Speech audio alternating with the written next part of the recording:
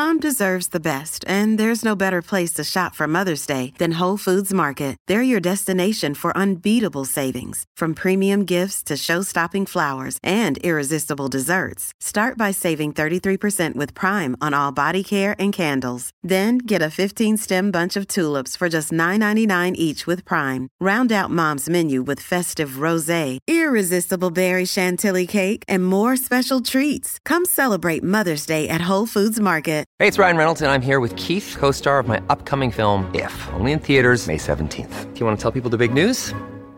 All right, I'll do it. Sign up now and you'll get unlimited for $15 a month and 6 months of Paramount Plus Essential Plan on us. MintMobile.com/switch. Upfront payment of $45 equivalent to $15 per month. Unlimited over 40 gigabytes per month. Face lower speeds. Videos at 480p. Active Mint customers by 531.24 get 6 months of Paramount Plus Essential Plan. Auto renews after 6 months. Offer ends May 31st, 2024. Separate Paramount Plus registration required. Terms and conditions apply if rated PG.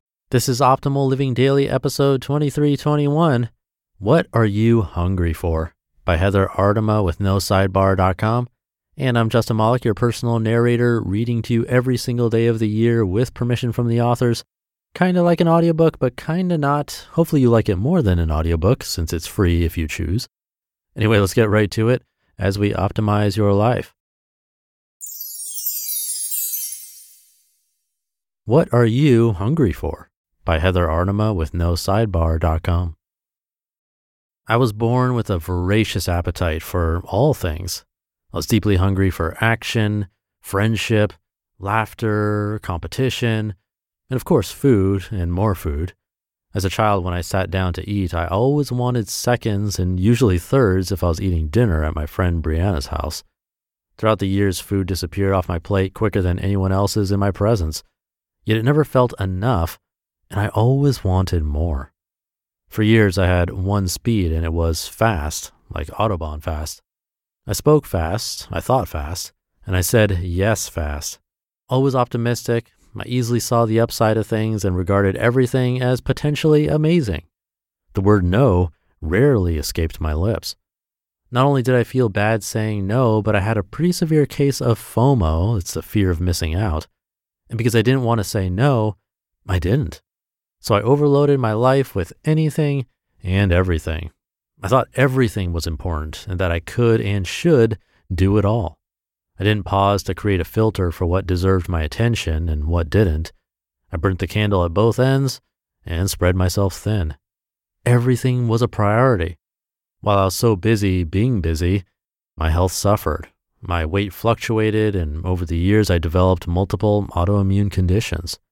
I thought I could plow through my rheumatoid arthritis pain and still go at a breakneck speed, but it turns out I wasn't invincible and it slowed me down. I'm now grateful for this wake-up call because saying yes to everything was starting to feel heavy, too heavy. I found some space in my schedule to think about things. I came across the book Essentialism, The Disciplined Pursuit of Less by Greg McKeown. McKeown introduced me to the powerful idea of less but better, meaning that if I invested in fewer things, I'd have, quote, the satisfying experience of making significant progress in the things that matter most, end quote.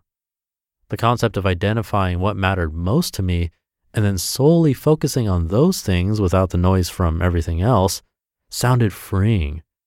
Another epiphany from McKeown's book was the definition of the word priority.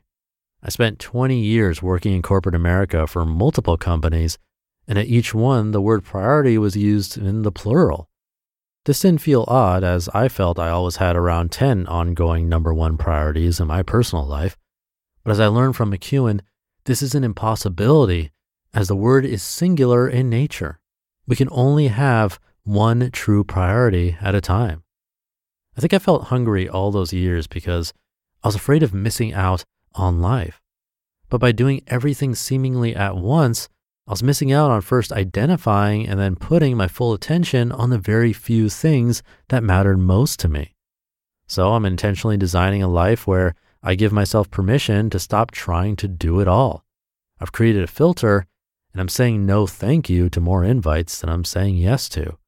These invitations, while possibly being potentially amazing, are no longer at the top of my to-do list. I'm a work in progress for sure. There are many things I'd still like to do, but I'm now focused on the things that matter most to me, such as waking up early to sit quietly and think about what would make my day great, instead of waking up at the very last moment and running around frantically trying to get my boys to school on time. Pausing to look up and enjoy the sunrise instead of ignoring it to keep on staring at my computer. Reading books that help me live with greater honesty and intentionality instead of tuning out and watching mindless matter on television. Baking my own grain-free ginger cookies instead of buying cookies with tons of artificial ingredients and chemicals that are going to make me bloated. Cheering my boys on at their basketball and soccer games instead of staying home to get in a few more hours of work in a silent house. Helping my husband sand wood floors if he asks me to, instead of coming up with an excuse as to why I'm too busy to help. Choosing not to hurry the bedtime routine with my boys so that I'm present to hear whatever comes to their minds instead of rushing them so that I can go look at social media. Spending a large amount of our family's disposable income on quality organic food instead of spending it on cute trendy clothes and lots of toys. Removing alcohol completely so that I can be fully present in the evenings and wake up clear-headed.